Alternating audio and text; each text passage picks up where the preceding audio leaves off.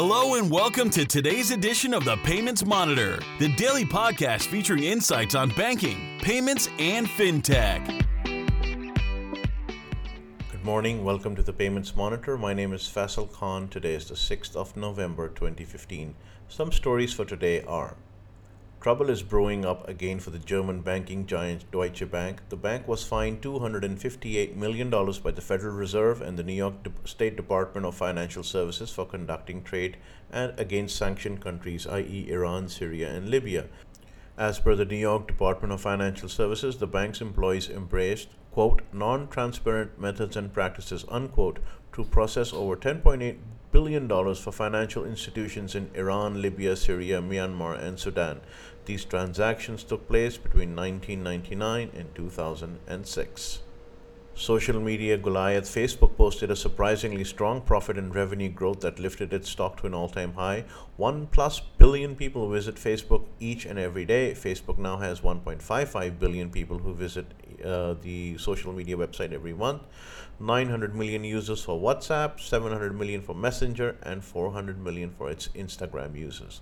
BlackBerry is betting on its future with a reboot, dumping its BlackBerry OS and instead opting for Priv, the Google's Android version.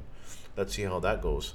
Square's IPO details are out. The company plans to raise $300 million only, netting about $284 million, which the company plans to use for working capital and general corporate purposes. 27 million shares will be sold at a price of $11 to $13 range. China plans to lift its 4-month moratorium on all IPOs as the situation improves. No further details have been provided.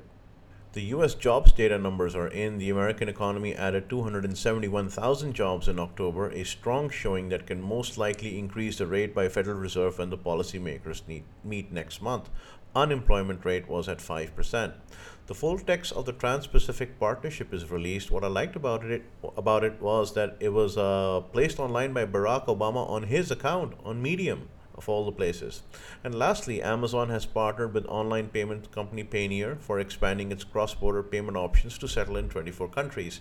Payoneer works with marketplaces like Fiverr, Upwork, etc. to enable them to pay out to sellers in various countries on their prepaid Payoneer MasterCard. This is a big win for Payoneer, scoring Amazon.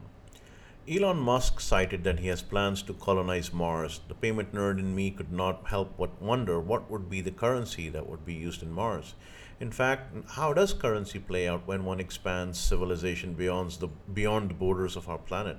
Turns out Gene Roddenberry of Star Trek had it all figured out. Even though the United Federation of Planets did have a currency called Federation Credit, in Star Trek, the original series, money was never mentioned, or rather rarely mentioned. It is funny how the concept of digital wealth, or how many currency notes or gold bars you have stacked under your mattress, evaporates when humanity expands beyond our planet. Perhaps there is a deeper meaning in what Mr. Roddenberry was trying to tell us, and that message being, we work to better ourselves and the rest of humanity.